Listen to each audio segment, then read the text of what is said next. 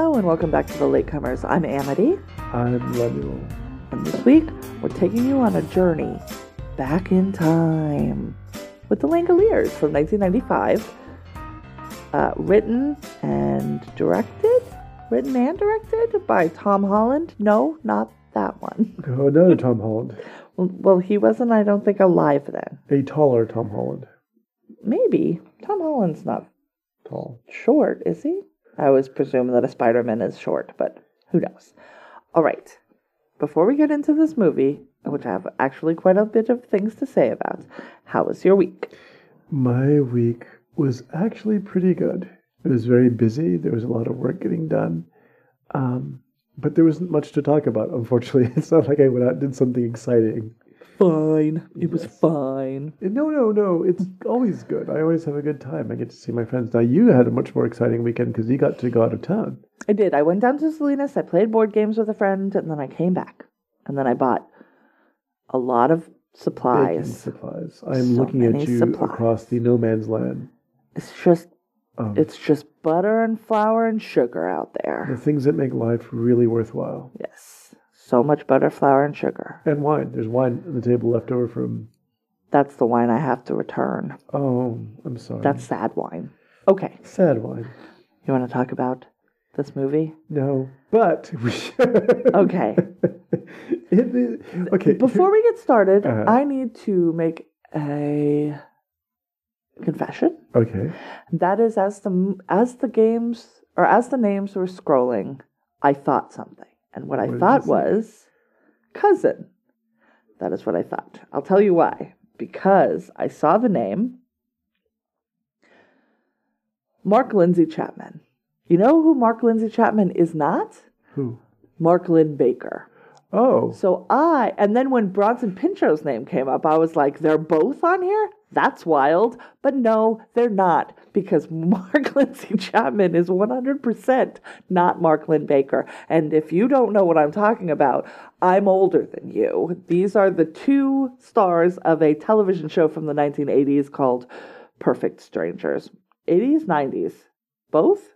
Maybe I seem to remember when I was in high school that it was on. Okay. So maybe early 90s. So that is a deeply problematic show now, starring Bronson Pinchot as a man from another country with a very bad accent and his living with his cousin in America and learning about American ways. And there's like a odd couple foreign American I don't know situation. I now that I'm it. thinking about it, I'm just like, woof, this show could not be made today. Although Bob Hart's Abishola is on television on CBS, so maybe it can be made today, and I'm wrong. I never watched this show. Oh, okay. I did watch it when I was little. I knew about it, of course, because it was everywhere. And there was a lot of... I'm pretty sure that show ruined Bronson Pinchot's career. Yeah, Bronson Pinchot was very popular for a while. He was everywhere, and he was making guest appearances in other programs like this, but he was always playing the same character. He wasn't the same character in this. Right. He wasn't the same character in, I want to say, like a 48 Hours or a Stakeout movie or something like that. He was in one of those. But he was considered a star at the time, and every character I saw him play, because I didn't know him from Perfect Strangers, seemed to be a jerk. That was his thing. Yes, so his character in that show, his name was Balki Bartokomous, or Bartokomous. He was a weirdo from a Mediterranean island that doesn't exist, but he was definitely leaning into like a weird Greek stereotype, combined with Latka. There was a little bit of Latka from Taxi. The Andy Kaufman character mixed in, who was also sort of indeterminately foreign. Like, we don't know. He says he comes from a place that does not exist. Right. So just this weird thing. And then he, let me find the movie that I'm thinking of. Oh, he did a stint on The Young and the Restless in 2008.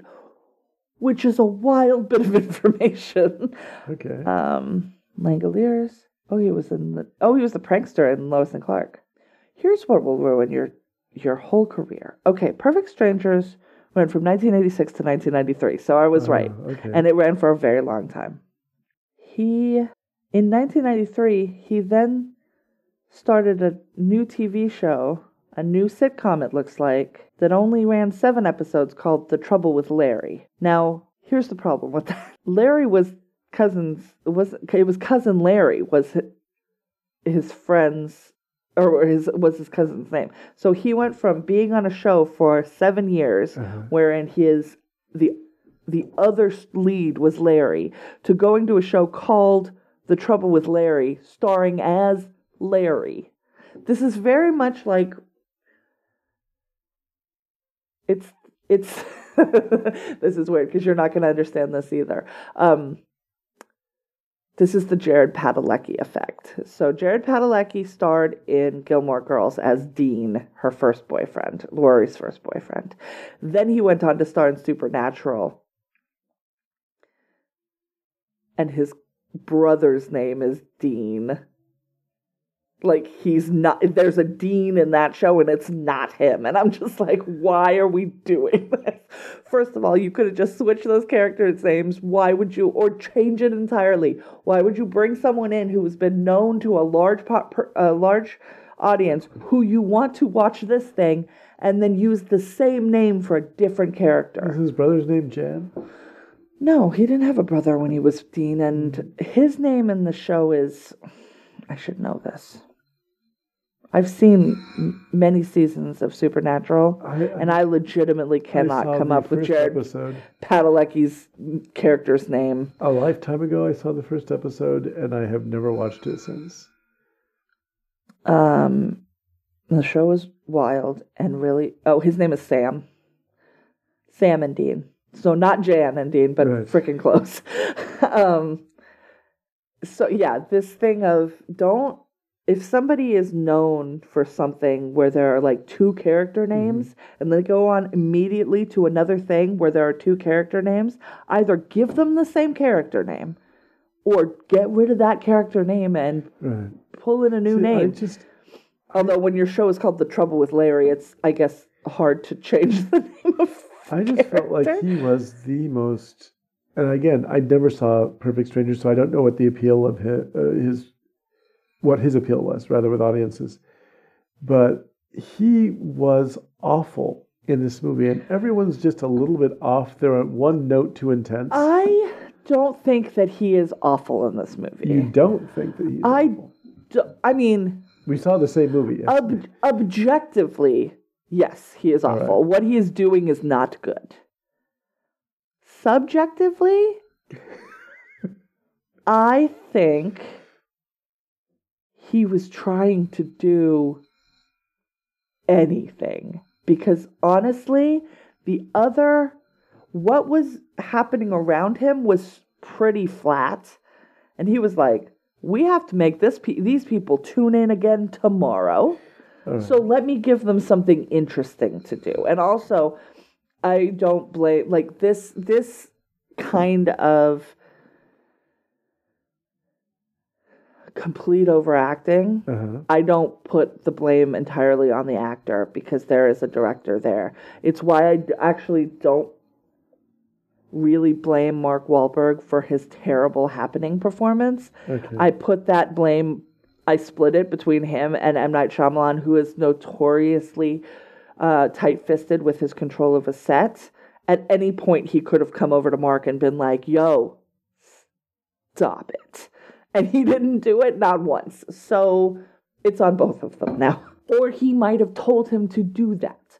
What I don't really understand is, and I don't remember the book. I know I read it, but I read it in high school. So it's been, decades. And the whole time I was watching this, I was like, when do we find out that this dude has a brain tumor? Because he looked actively ill the entire time. He had huge bags under his eyes. He is a swarthy man. He's a man of darker complexion.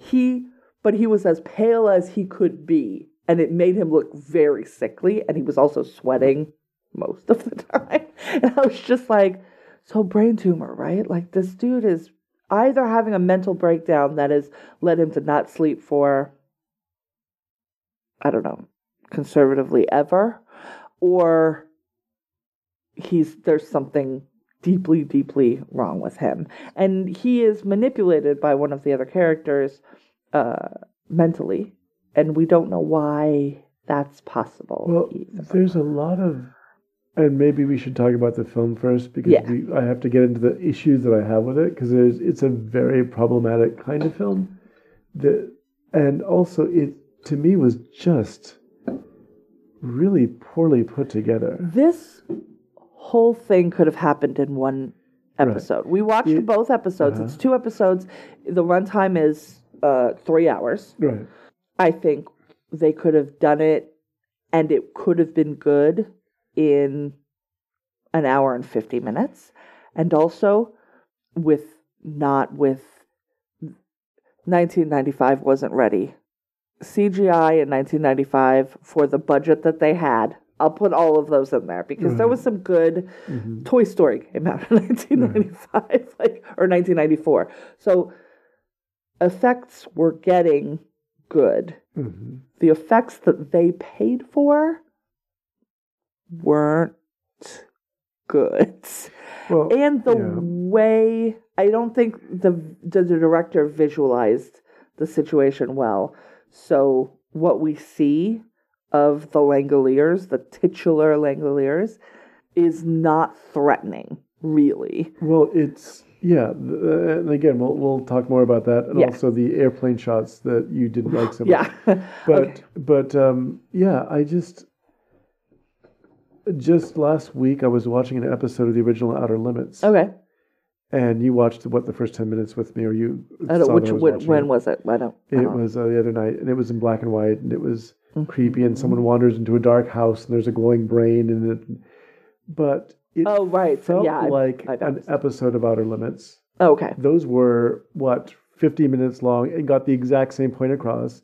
It would have had all the science fiction elements. It would have been a hell of a lot creepier, because even the beginning of that episode was creepier than anything that happened. Yeah, it wasn't.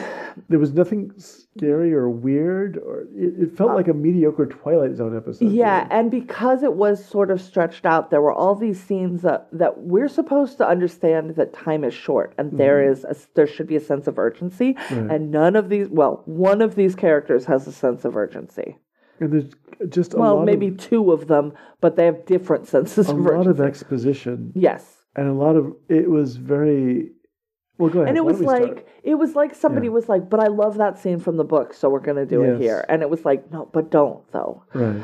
Okay, so we start with David Morse, and he's getting off of a plane, and he gets some bad news. And that bad news is that his ex-wife has passed away. And so they put him on as a jump, they don't put him in the jump seat, but they deadhead him, which is when they fly airline personnel back to where they came from. They're not working, but they don't have to pay. From L.A.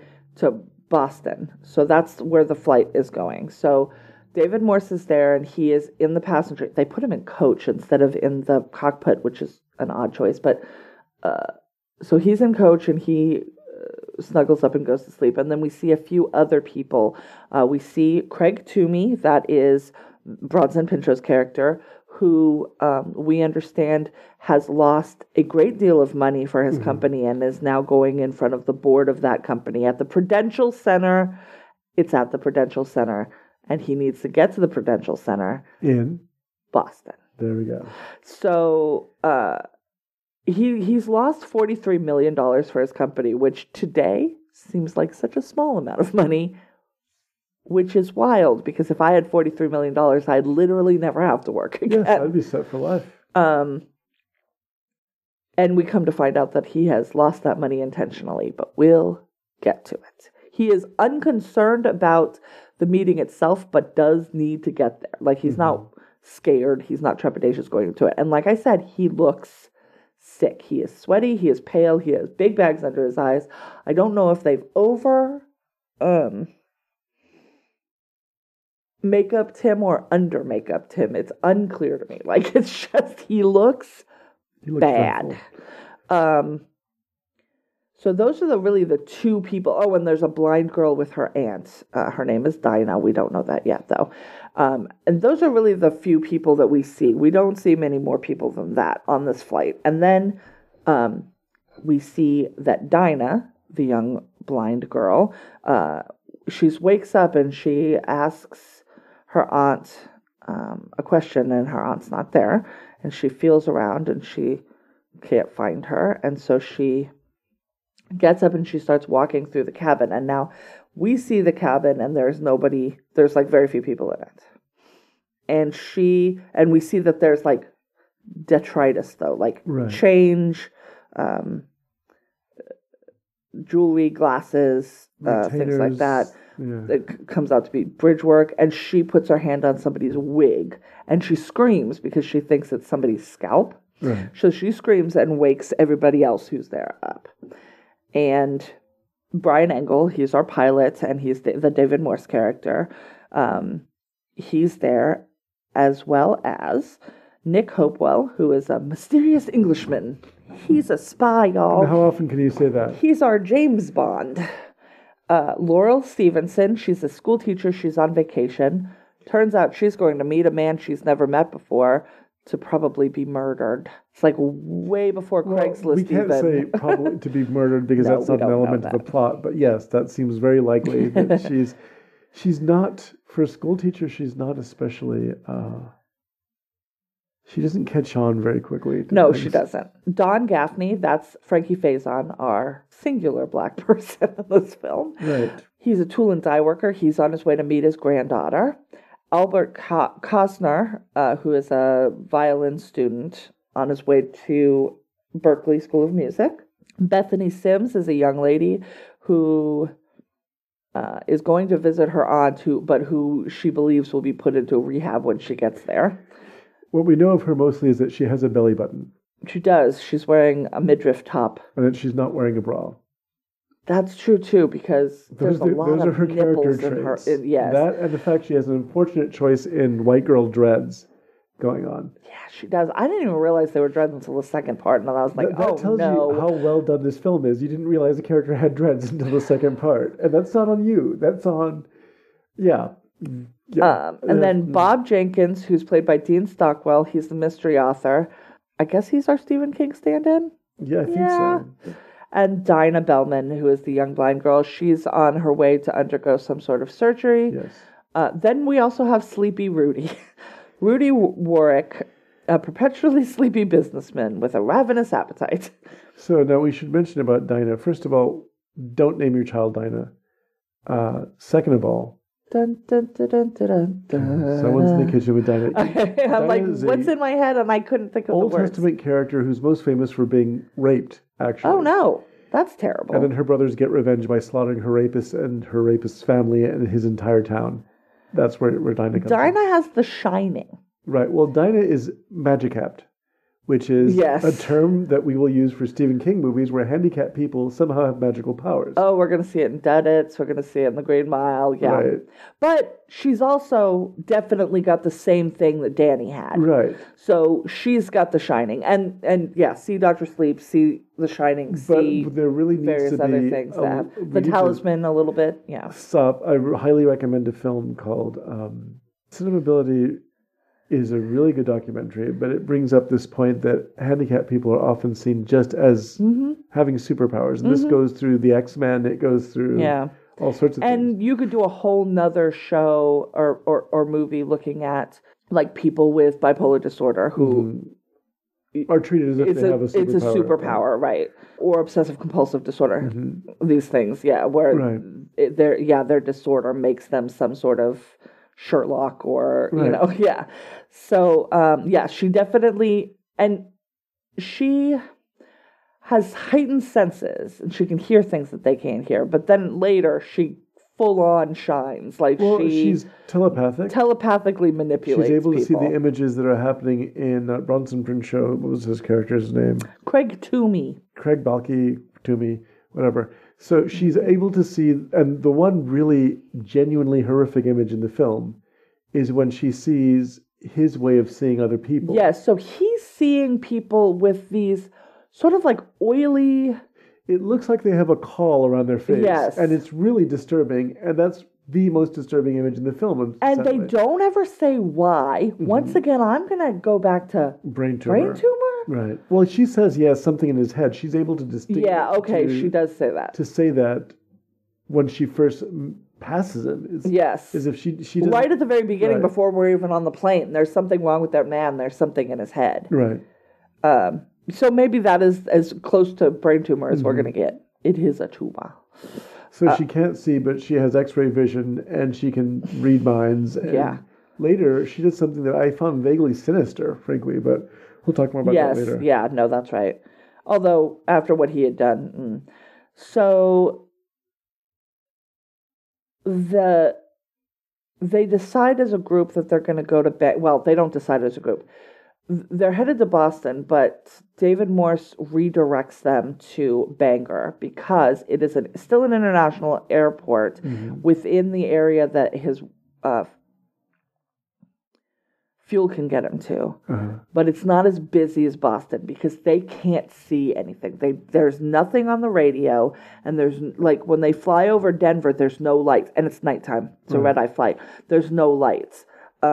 For the airport or the city. And so they don't want to land where there may be population. They don't want to drop unannounced into busy flight lines, etc. So he reroutes them to Bangor, also because this is a Stephen King story and they have to go to Maine. It's a rule.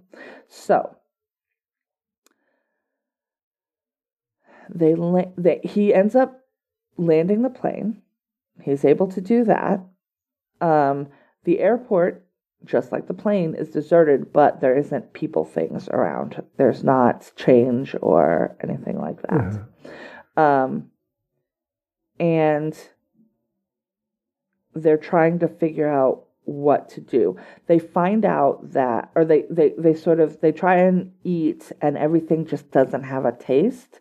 Like, there's a whole discussion. These are one of many discussions of, it's not that it, because he goes, it's gone over, it's turned. And the other one, someone else takes a bite and they say, it's not that it's bad, it's just nothing.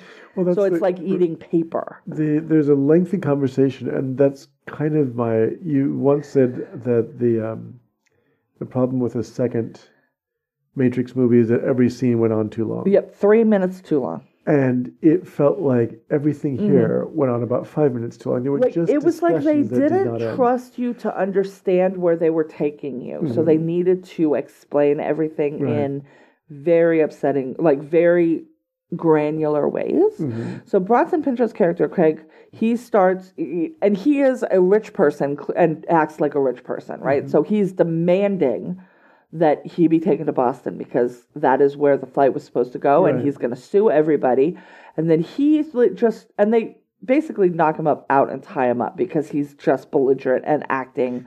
He's ranting, and Nick Hopwell, over the course of this film, has stifled this businessman character. Yes. By physically threatening him, beating him up at one point. And we see him also doing this sort of self-stimming thing where he's tearing paper. This is Bronson Pinchot's character. Bronson Pinchot's character. He does it on the plane, and then he does it later as well, and he's tearing it. And it's almost like an ASMR thing. It's unclear whether it's the sound or the action that is calming him. But that's the characters here are so shallow that actually goes as far as character development in this story. For him, we find out that he was deeply psychologically abused by his father, who clearly didn't love him. He's a real Don Trump Jr. character, if you know what I mean, where you're like, oh, this guy's fucked up because he has a bad dad. Well, the similarity goes even further to that family because he also has a suit that doesn't fit. That's not wrong. He walks around, and it's. I'm not sure if it was part of it's intended to be a part of a character, or that his suit doesn't fit. Almost like he's wearing his dad's suit is what I kept thinking and going, oh, okay, well that actually could be some kind of hint at what the character's issues are. Right. But he's a man with really brill-creamed hair in an oversized suit who's just shouting at the top of his lungs constantly nearly every about how everyone is inept and how he demands that they go to Boston. And all of his dialogue is so one note. It is tiresome. He's at a 12 the whole time. Now, meanwhile, in the background, Dean Stockwell's lurking around thinking. He's a detective or he's a mystery writer, and so he said, "Well, 40 books or what was it? Yeah, something like that. Yeah. I deduce for a living." So he's like trying to work out what's happened. The food and drink is tasteless, and everything's flat. Like all the sodas and beers are flat. That comes up later, and Dinah hears a noise. She doesn't know what it is, but she's like, "It's coming, and it's bad." So. Finally, Dean Stockwell sort of thinks, at the very beginning, they mentioned that there was an aurora borealis over the Mojave. Right. Which, that's not good because that's not normal. And it looks like we flew through it. In the future, it might and so, And so Dean Stockwell thinks that when they passed through it, they entered a time rift, like a rift. Sending them a few minutes back in time. So they're slightly out of sync with time. Now, I didn't understand how this wound up working in the final film. Does that mean that everyone on the plane got off-boarded safely except for them? No. It means that when the plane went through the rift, and these people were all asleep. That's the other thing. They were all asleep when the plane went through the rift. Something about them being asleep, and they don't explain it. Right. It's never explained, but that's sort of like when they went through the rift, the plane got split into like awake and asleep, and the people who were awake continued on. I want to know what happened on that plane if people just blinked out of existence, if there are dead versions of them in this other time now. Something we discussed when we discussed the Golden Years. Yeah. Oh, time travels. King is not a science fiction writer at all. No, he believes that a clock running backwards proves that time is going backwards. Right. There's a lot of that kind of science. Sleep protects you from time warps. Well, it's not that it protected them. But why is it that nothing... It actually didn't protect them. Because everybody else presumably is fine. Well, that's what I'm wondering. We don't know. We'll never know. Right, because they're missing their dentures. And I don't think that they talk about it in the book. Somebody gets through a time warp and they wake up and their dentures are missing. That would be really inconvenient. No, I think what it posits is that the way that time works is like a series of facsimiles or copies. Okay. So all of this sweater is only this sweater in this one moment. And then a new sweater it's a different sweater in the next moment. So if you shift by a couple of moments, you still have all of the things. Right. There's also physical remnants of the things as they were 3 minutes ago or 5 minutes ago or whatever. So that's why someone's dentures are sitting on his right. Okay. I don't know if that's I think that you accurate. Put more thought into This is how my brain has rationalized it. Okay. So you're like there's a constant copy, and like the present you is the top copy, right? Like if copies coming out of a printer. So if you get displaced, then there are now two versions of you and all of the pieces that are attached to you, whatever that is, clothes, like we said, there was bridge work and things that look like pacemakers, things that were physically inside people. It's not that those people don't have those anymore. All right. But they don't have the same... I got very confused about what he was trying to say. I don't understand why that would make the food flat or the beer flat or the soda. So when they land in Bangor, they're in the past. Okay. So what they're trying to eat is 4 photocopies down or 5 photocopies down, and it's already done. Like it's not. So why does? Okay, never mind. Let's go back to the plot. I'm guessing. I am guessing because the structure is not. Nothing. Nothing is explained to us. So the young girl is hearing the distant sounds of munching in the distance, and it turns out to be Chumbawamba. Well, no. And their one hit, tub thumping, from the distance. Which is a shame because they were a very prolific anarchist group. There's a podcast about it. But, so Craig's becoming more and more unstable and they lock him up somewhere, but... Well, they tie him up with... Sleepy Warwick is like, oh, he's fine, and he's not fine. He breaks free, and he gets a knife and a gun. Well, I'm not... He got the gun from a locker. And That's right. That he seemed to be planning some kind of mass murder or and something. He was going to wait in the dark, though, for them to come back. Right. And when Don Gaffney and the kid, the violinist kid, go to find him, he stabs Don, because of course he does. He kills the one black man in the movie. And then... He says, wait, I'm not Scatman Crothers. And he falls over dead. And the violinist had put a toaster in a pillowcase or something and made like a swinging weapon. Right. Which he used, like a flail, and which he uses to fairly good effect to knock him out. And he thinks he kills him. So he's sitting there freaked out. And then Nick, the spy, comes and is like, well, he's not dead. You're fine. The kid, but Don's dead at this point, and the kid, whatever. Yeah. So, and then they re-tie Craig Toomey up. Oh. No, but before that, okay. Craig's, descent starts with getting out. Uh-huh. He stabs...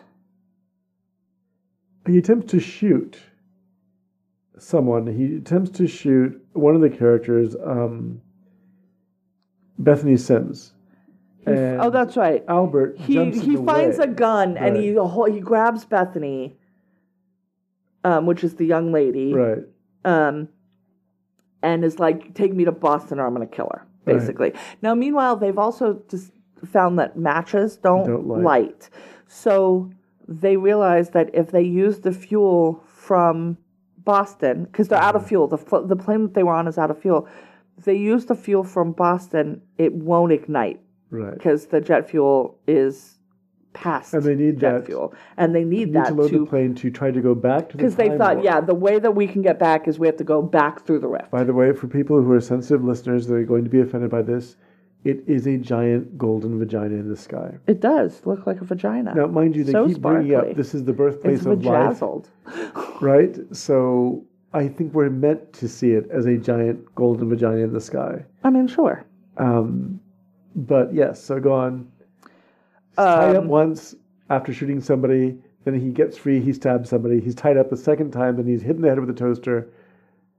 Very much like we're watching Scrooge. Oh, but he shoots, because he shoots, Albert runs at him, and he shoots him, and Albert goes down, and he's like, am I shot?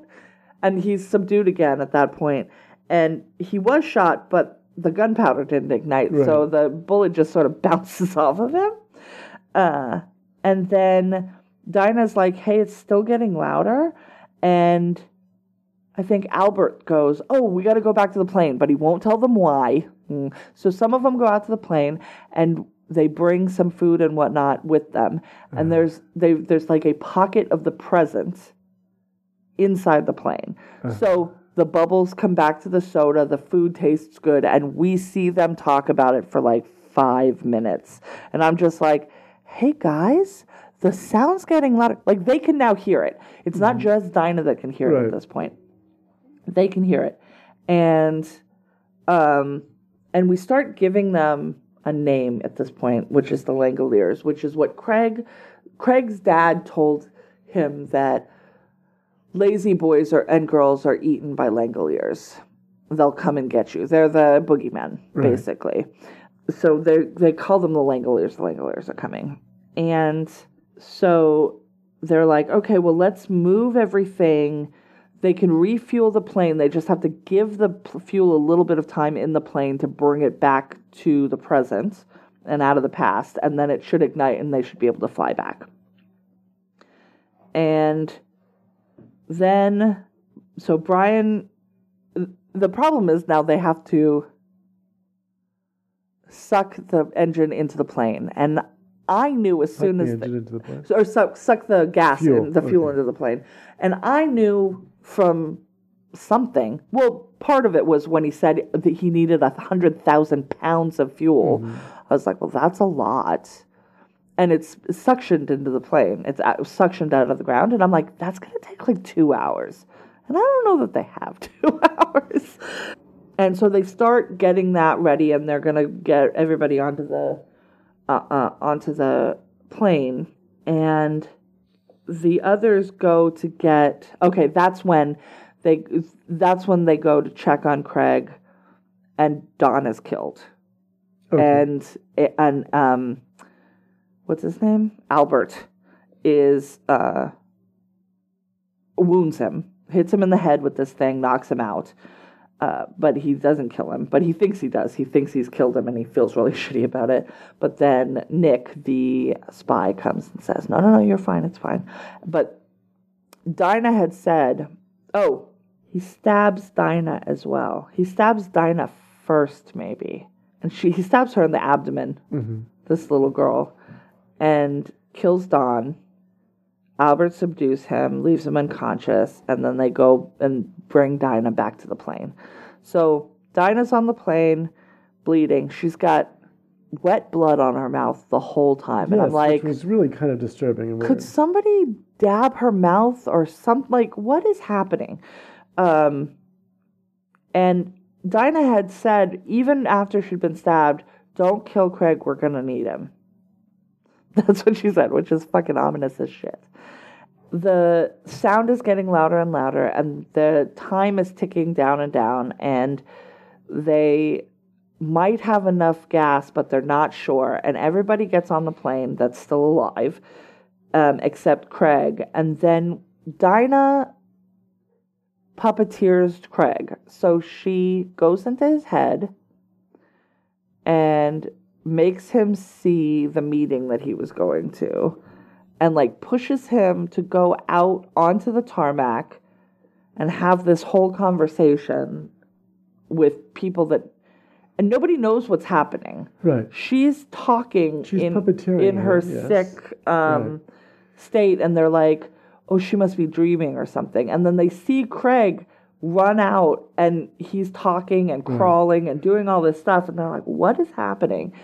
That's when I realized, I think this is the point when I realized that they did not do a table read, and that some of the people in this movie didn't read their lines with other people or understand what their lines actually were. Because the young woman, what's her name again? Dreadlock McGee? What's her name? Right. Bethany Sims. Yeah. She says, she is dreaming, isn't she? And the line should have been read, she is dreaming, isn't she? Like, or better yet, she's dreaming. Yes, but it's not. She didn't come to the realization that she is dreaming, which is how she sounds. Right. She's asking, this is fucking weird, and it is a dream, right? Because if it's not a dream, I'm even more fucking freaked out than I already was. That is the reading that it should have been, and that is not the reading that she gave. And I was like, oh, she doesn't understand the context of the sentence she just said. We're 2 hours in. That's not good. And then we see the Langoliers, y'all. Now, I can give this piece of advice to people. Don't show the monster if the monster's bad. There's that. Okay. Don't show the monster. The monster's bad. You can structure a terrifying horror movie without ever showing a monster. Yeah. 1960, there's a film called The Haunting. Yes, directed by Robert Wise.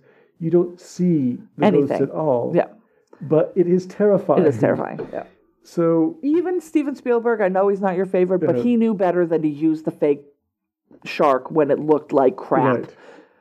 And it works better. It's a better movie. What we have in the end, and the scene with the high-tension wires being torn down was very impressive. Yes, that was cool. Like, they start seeing... That's a very practical effect. Yes, over the mountain that's off at the end of the runway, they start seeing, those big tower, the high-tension wires, towers coming down. Right. And so something is destructive is I coming think is a towards visual them. reference. It usually is when you're involving the wires. Gojira? Yes, which is one of the more famous. As a matter of fact, that's even in the song, Gojira song. But when you actually see the Langoliers, it's very primitive CGI. They look like spiky walnuts. They're being attacked by walnuts with mouths. They are like Pac-Man's yes, like scarier brother. Their mouths, their teeth are mirrors. Like they're metallic as well. And they're like buzzsaws. So they're like constantly rotating around this big mouth area. It's a mouth that opens. It's a design that makes zero sense. The mouth opens in several directions at once. And I imagine that had it been at this point a practical effect, it probably would be really disturbing looking. Yes. It looked more organic. However, it does look exactly like what it is, which is a CGI image that's very glassy and doesn't. One of the big failures in early CGI is that it's not, and still is a problem to this day. It doesn't have the same lighting as the objects around it because it's separate. Right. And so these things do not in any way look like they're interacting. They're not interacting with the landscape. And so they come through and they just tear holes, but like lines through things. And the idea is that they feed on the past, what's not necessary for us anymore, right? And now they're stuck in the past. They're eating through the tarmac, too. so the plane is going to have a problem taking off. And the idea, I guess, is that... And they do end up taking off. They manage to make it out because the things attack Craig. So Dinah has moved him out. And they say it. I mean, they're real explicit with it. Laurel, I think, is like, they would have attacked the plane and torn us apart if Craig wasn't there. Right. I'm like, okay, thank you for telling me that in English words to my face. I appreciate it. Now, Dinah doesn't survive this either. So it's not like she gets to reap the benefits of what happens, and maybe that's the justification for the fact that she, pulls out the character after saving him the entire time. And that was what I think was problematic for me, was that she saved him specifically for the purpose of having him eaten later. Yes. Yep. As a getaway plan. Her getaway plan is to have him be the bait. Yeah, she kept saying, we need him. And I thought for a second it was that they needed all of the bodies that came through. To get back, but that is not what it was. She needed him to be a distraction. Yes. Who probably dies horribly, I'm sure. Yeah, probably. We hear screaming, and that's the thing. In the hallucination, he is like, gets up on the table and he's like, I lost that money deliberately. What the fuck are you going to do about it? And I'm like, why? And to which his boss, who's played by, I don't know, Stephen King. Oh, that's right. It was him. That's right. Yeah. Right, is questioning him how you could do how could you do that? It's really poorly staged because it's a group of actors sitting on a tarmac with a table. Conference table, a conference table, and yelling at him. And it's just overdone, and everything about it. That scene was overdoing it, but I'm sorry, the worst CGI is probably not that scene. I think it has to do more with the giant glowing vagina. I actually don't have a problem with that because it's a rift in space. I don't know what that looks like. What I mean is that the imagery of this long cylindrical object flying directly into the long vaginal it was a little bit like, really? And there's a lot of times in this film where the CGI airplane, while it's flying... Oh, they keep showing exterior shots of the airplane, and don't do that, guys. If you don't have actual stock footage of the outside of an airplane, please don't draw one and then make me look at it. There's no reason for it except to take me right the fuck out of this movie. Right, and this film has enough of a problem as it is keeping you grounded in it. It does. Because the whole time I'm like, why are we still having this conversation? Why are we not fucking moving? Well, it's a problem when your audience is a step ahead of you. Yes. In a mystery. Yeah. It's not bad when it's other films. It could make sense. You're watching a horror film. Well, the thing is, though, we were a step ahead because I think we knew the story. Well, I didn't, but yeah. I don't. The internal logic isn't there, so even if your audience is ahead of you, they got there by luck. Right. It wasn't like they solved it first because there's no solve. You just have to be like, well, this must, and that's the other thing is he's a mystery writer and he deduces for a living, and I'm like, your deduction skills are wild, sir, because he just says all this like, well, clearly we're in a time rift. That's obviously what's happened. Because, well, he starts by his first attempt at solving the mystery was, this is all a hoax perpetuated by the U.S. government, and the pilot is in on it. But I think it was because the pilot was also asleep. Right. That couldn't have been it, or something like that. It was something where it was like, oh, well, that. So we discount the super conspiracy theory real world possibility and go straight to, well, obviously then it's time travel. Right. Oh, of course. Like, my second guess. And the kid is like, well, you clearly know what you're talking about. And I'm like, why does he? He's not a science fiction writer. Why would he? What? Yeah. Yeah, it's wild. They end up flying up, and like they're flying away from the Earth, and the Langoliers are eating the Earth behind them. But also they're flying east to west.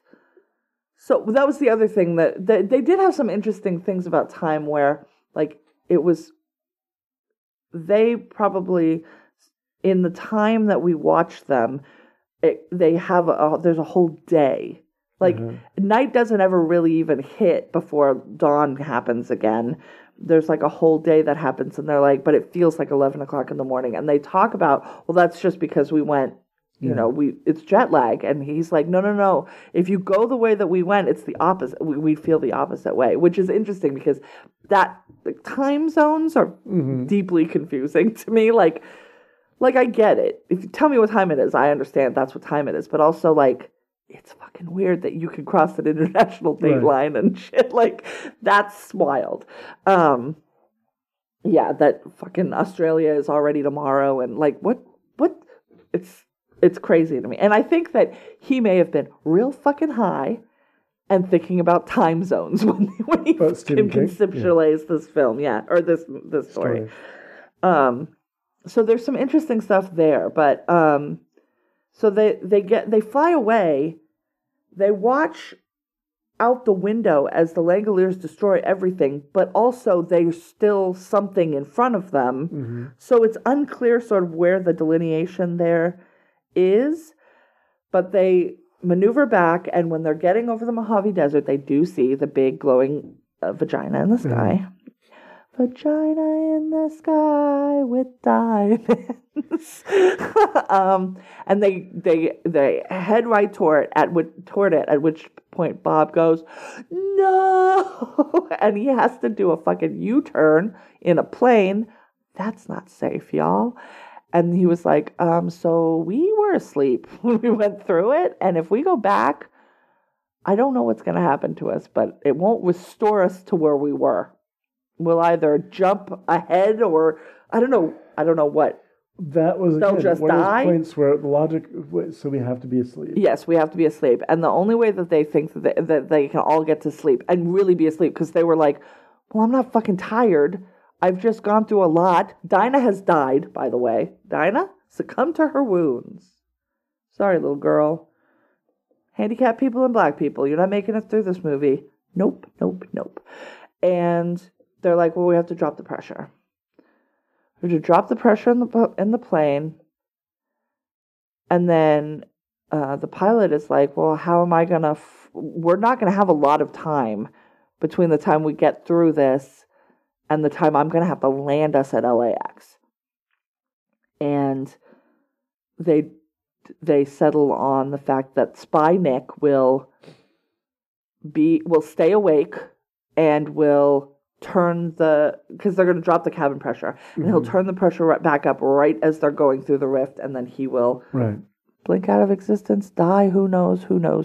Okay, now is when we decide we have to culminate all of our romantic storylines. So Albert and Bethany, they're kissing each other, I think, at this point, and holding each other. Probably badly, but yeah. And we knew that was going to happen. And then Laurel and Nick have to have a moment because Laurel was going to Boston to meet a man she met in a newspaper. I want to call it a one ad, but what do they call it? Like not misconnection, Personals? like a personal ad. So she's going to Boston to meet a man she did not know, but then she feels something for Nick, and she thinks there could be something. So they kiss, and then he says, "Tell my parents that I tried to make, or tell my father in this little town in Ireland, Wales. Wales. I'm sorry, yes, Wales." That I tried to make up for the red in my ledger, and I'm like, oh, that's like Black Widow. He's definitely a spy because only people with red in their ledger are spies. That's what that means. I wonder if the Marvel Universe took that from this. That'd be wild. And then they kiss and kiss and kiss. But now, this entire time, they're getting closer and closer and closer to having to pass through this time warp, so this is a huge waste of time. So much waste. Yes. There's a time and a place, y'all. This is neither. Because you know what? You won't have a future. So everybody gets knocked out, and Nick is breathing through the thing, and he's like, "It's so beautiful." Which makes it even funnier as he's flying into the vagina. Yeah. He goes on about how beautiful and then, and then he it's like, yeah, disappears, and not Brian wakes up, and they land the plane. Right. And there's still nobody. Mm-hmm. But the light is different. There's echoes. That was the other thing. Yeah. There was no echoes. There's sound. There's flavor. And so Bob, once again, Dean Stockwell, pushes them all up against the wall. Uh-huh. And it's like, wait. I think time is catching up with us. Once again, what? What? Well, it just kept on slipping into the future. But if they're experiencing time linearly as well, and time hasn't caught up with them, it would never catch up with them. But apparently, as soon as it catches up with them, it starts going the same speed as them again. Right. Y'all, what? I love time travel. This is deeply infuriating to me. And then two onlooking children see them like poof into existence or whatever. And then they run happily through the airport, like holding hands and going out into the world. And I'm like, I think they're probably in a different dimension. I don't think this is going to be what they think it's going to be. Also, I'm pretty sure they're still all covered in child blood. So let's tone this joy down just a skosh. There's 3 people dead, and they act as if nothing's wrong, I guess. Yeah. So that's Langoliers. So, and I think they end on a fucking freeze frame of all of them. Like you're watching it, like the end of a sitcom episode. Right. It's wild. I have to say, I didn't care for it. It was really poorly done, I think. It's could have been done very quickly, and let me tell you why I didn't care for it. Okay. All right, and I'll try to keep it brief. In 1959, there's an episode of The Twilight Zone called "The Sky Was Opened," and the sky was opened. What was frustrating about this movie to me was it seemed to be recycled elements from other things. Mm-hmm. It owed a lot to The Twilight Zone, to 2 episodes in particular, The Odyssey of Flight 33 and earlier, and When the Sky Was Open, to where there are actual scenes from those episodes in the Langoliers. It owed a lot to the Airport films, which is a series of movies that started in the 70s. There were several of them. I think there were 5 altogether. And they all featured a group of actors playing just really disparate characters. A monk, a nun, a crippled girl who's going to get the way that you would start a joke in the 1950s or whatever. But the thing is, it was they were soap operas basically with action elements where the plane's going to crash if we don't do something, and each successive airport movie, the threat got more and more ridiculous. It started with the plane might crash, and it wound up with the plane crashed into the ocean, and it's going to fill with water if we don't keep all the airtight windows contained. Mm-hmm. Stuff like that. It just got successively more ridiculous as films went on, and they just gave up on the series. But it felt very much like it was borrowing elements from that too. Put a cast of really different characters in there and have them sit and talk for a while and have these soap opera moments. I don't even think there were soap opera moments. I really Well, don't. I really did feel that at the very end of it, particularly with the romance element with Patricia Wettig. Oh yeah, that was. This is a woman who won 3 Primetime Emmy Awards and 1 Golden Globe for her performances. Mm-hmm. And you would not know that from watching. I would know that. This performance? Yeah, she at least knew what all of her lines meant. Yes, but she also was just asked to do more with very little material. It felt to me like her and Dean Stockwell and David Morse, who's a really good actor, were kind of reduced to doing just the barest minimum to make a character. And some of the other actors here, Christopher Collett and others, I've seen do better jobs other places, so it was kind of disappointing. And then, as you brought up, the special effects were not ready for what the idea would be interesting the way it was visualized had it been done another way. But the way they chose to do them, to use what was cutting edge at the time, it just looks bad now. Yeah, it doesn't look good.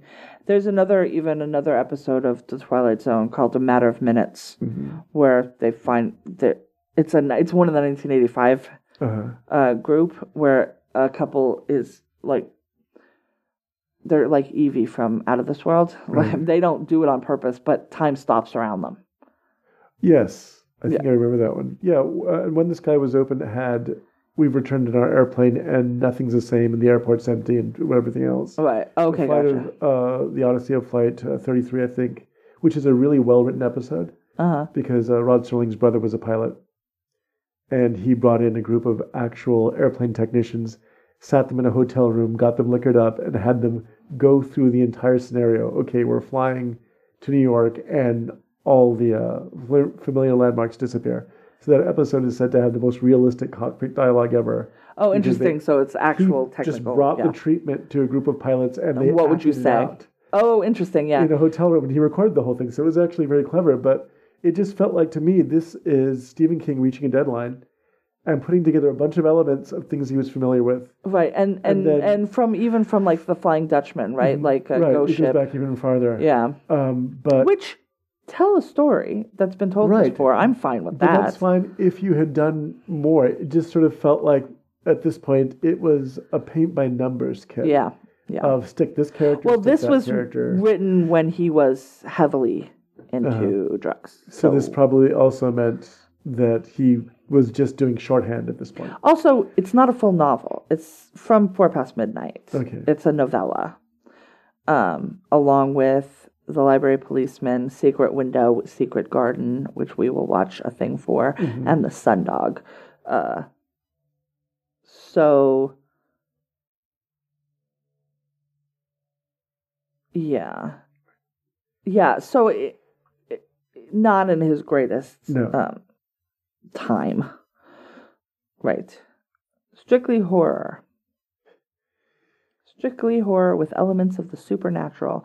But also, the fact that they don't really talk about what's going on with her shining and how that works. Too much gets left unexplored. Well, we're spending 5 minutes going, ooh, the soda's bubbly again. It's the most delicious beer I've ever had. This, that, and the, I'm just like, why are we focused on shit that I don't care about and not explaining the stuff that's like fundamentally going on? So, yeah, that's a little bit frustrating. So, that is the end of the Langoliers. And next time, do you know what we're watching next? No, I don't know what we're watching. It's a secret. No, it's Thinner. We will be watching Thinner. Which is problematic. Yes, and we'll be discussing how problematic it is. We're going to do our best not to use the slur gypsy because it is, in fact, a slur. So, but yes, at least it has the benefit of not being boring. It is not. We are going to take next week off because we are entering Christmas. I need a break. So we will be back in 2 weeks with our Thinner episode. And once again, if you guys know where the Night Flyer is, let me know because I think I'm going to have to buy the DVD. And I'm not super, super excited about it. Do you have anything to I don't. recommend? It was such a busy week. And I didn't get to the movies this weekend like we usually do. So I really can't say... although I would recommend going to Netflix and looking at the Twilight Zone episodes we just mentioned. Oh, there you go. They're a lot of fun. They're very well written, And it has all the elements that are missing from this particular story. It's not saying that Stephen King fails on the whole. It's just that sometimes he was writing for money. And clearly that's what was going on here, is that there was Well, I don't think that that's actually accurate. I think he writes because he feels the need to write, but sometimes it can go in a drawer. Right. Sometimes it can go in a drawer. It doesn't need to. This didn't need to see the light of day necessarily. But what did you have something to recommend this week? We finished Castle Rock. It's very good. We will be Yes. talking about it, but I do recommend it. Yeah, I didn't want to say anything because I thought, oh God, we're going to have to talk about it later anyhow. Yeah. So, but other than that, no, I haven't been watching much because I've been sewing and playing games. So, my intake. Also, I don't know if we've talked about it on here. The CBS show, Evil. Yes. Oh yeah, we have, but It's a lot of fun. They is- just had their fall finale, and it was pretty good. So I recommend that if you haven't checked it out. You can catch up before it comes back in January or whenever it comes back. And that's it. yes. All right. You can find us if you want to talk to us or tell me where the Night Flyer might be found at latecomerspod@gmail.com or at latecomerspod on Twitter. You can find us at Latecomers Podcast on Facebook. That's all. I remind you, please take your medicine and be good to yourself over the holiday. Merry Christmas, Happy Holiday, Happy Yule, Happy Kwanzaa, Happy Hanukkah, Happy everything. No war on Christmas here. And we remind you, better late than never.